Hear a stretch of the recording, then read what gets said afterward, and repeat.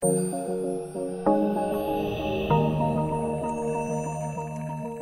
to the NPS Medicine Wise podcast, helping health professionals stay up to date with the latest news and evidence about medicines and medical tests. Hi, everyone, and welcome to another episode of our NPS Medicine Wise podcast, which in recent weeks has focused on COVID-19 issues. Now, some of you may already recognize my voice, but for those that don't, I'm Anna. I'm a general practitioner and NPS Medicine Wise medical advisor, and I've been sharing the hosting chair, so to speak, with our CEO, Steve Morris. Today, I'm joined by my colleague Rawa Osman to discuss new developments around a new kid on the block called dexamethasone. So, hi, Rawa. Hi, Anna. Thank you for having me.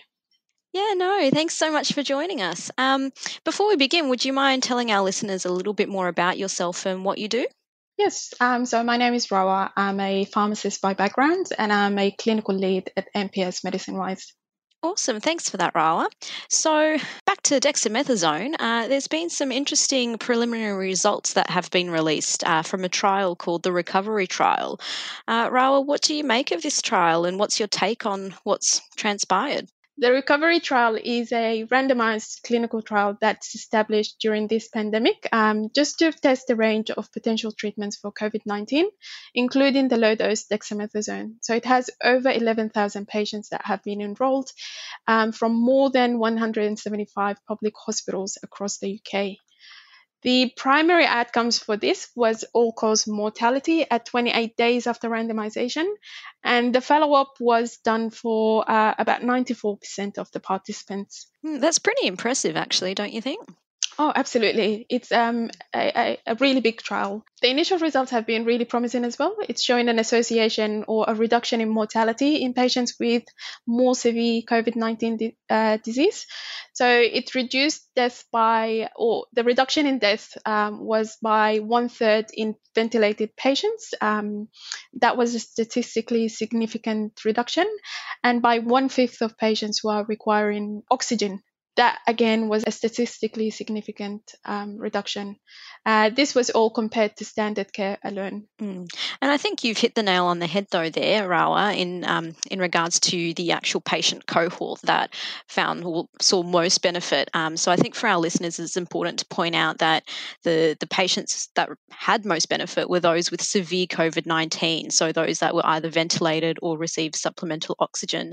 And I believe unfortunately, on the flip side, there was no survival benefit for patients with mild to moderate COVID-19, and that was those patients who did not require oxygen or ventilation.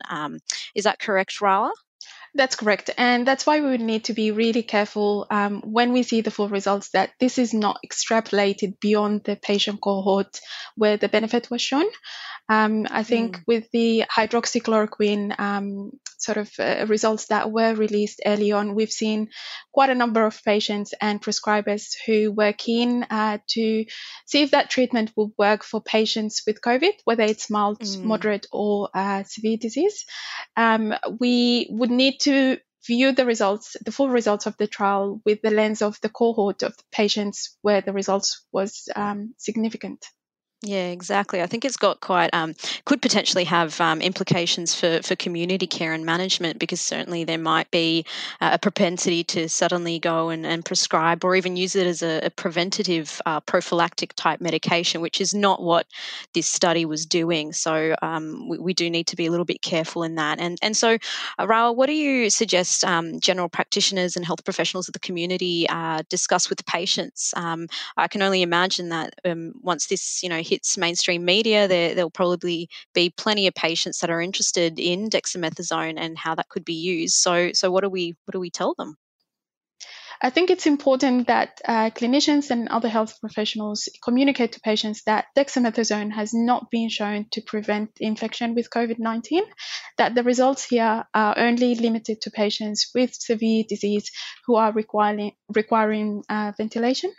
It's not been shown to be effective for patients with mild to moderate disease, and therefore should not be recommended for patients with COVID-19 symptoms or patients suspected of COVID-19 COVID-19 symptoms. I think that's really important to communicate to patients. Not to mention that, dexamethasone is not without its own risk either. I mean, as a pharmacist, you'll know that there are plenty of adverse effects and side effects that come along with it, and even with long-term use as well.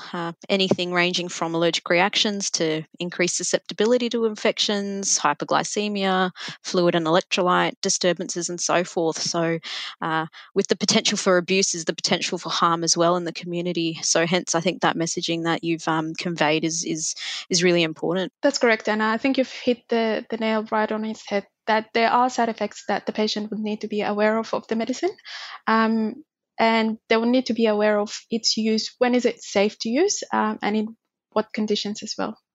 Yeah, it will be interesting to see the final paper and what that shows once it's published and peer reviewed. So watch this space, everyone.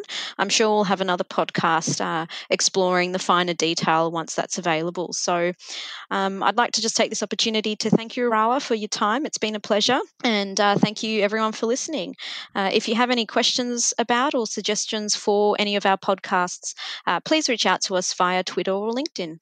For more information about the safe and wise use of medicines, visit the NPS Medicine Wise website at nps.org.au.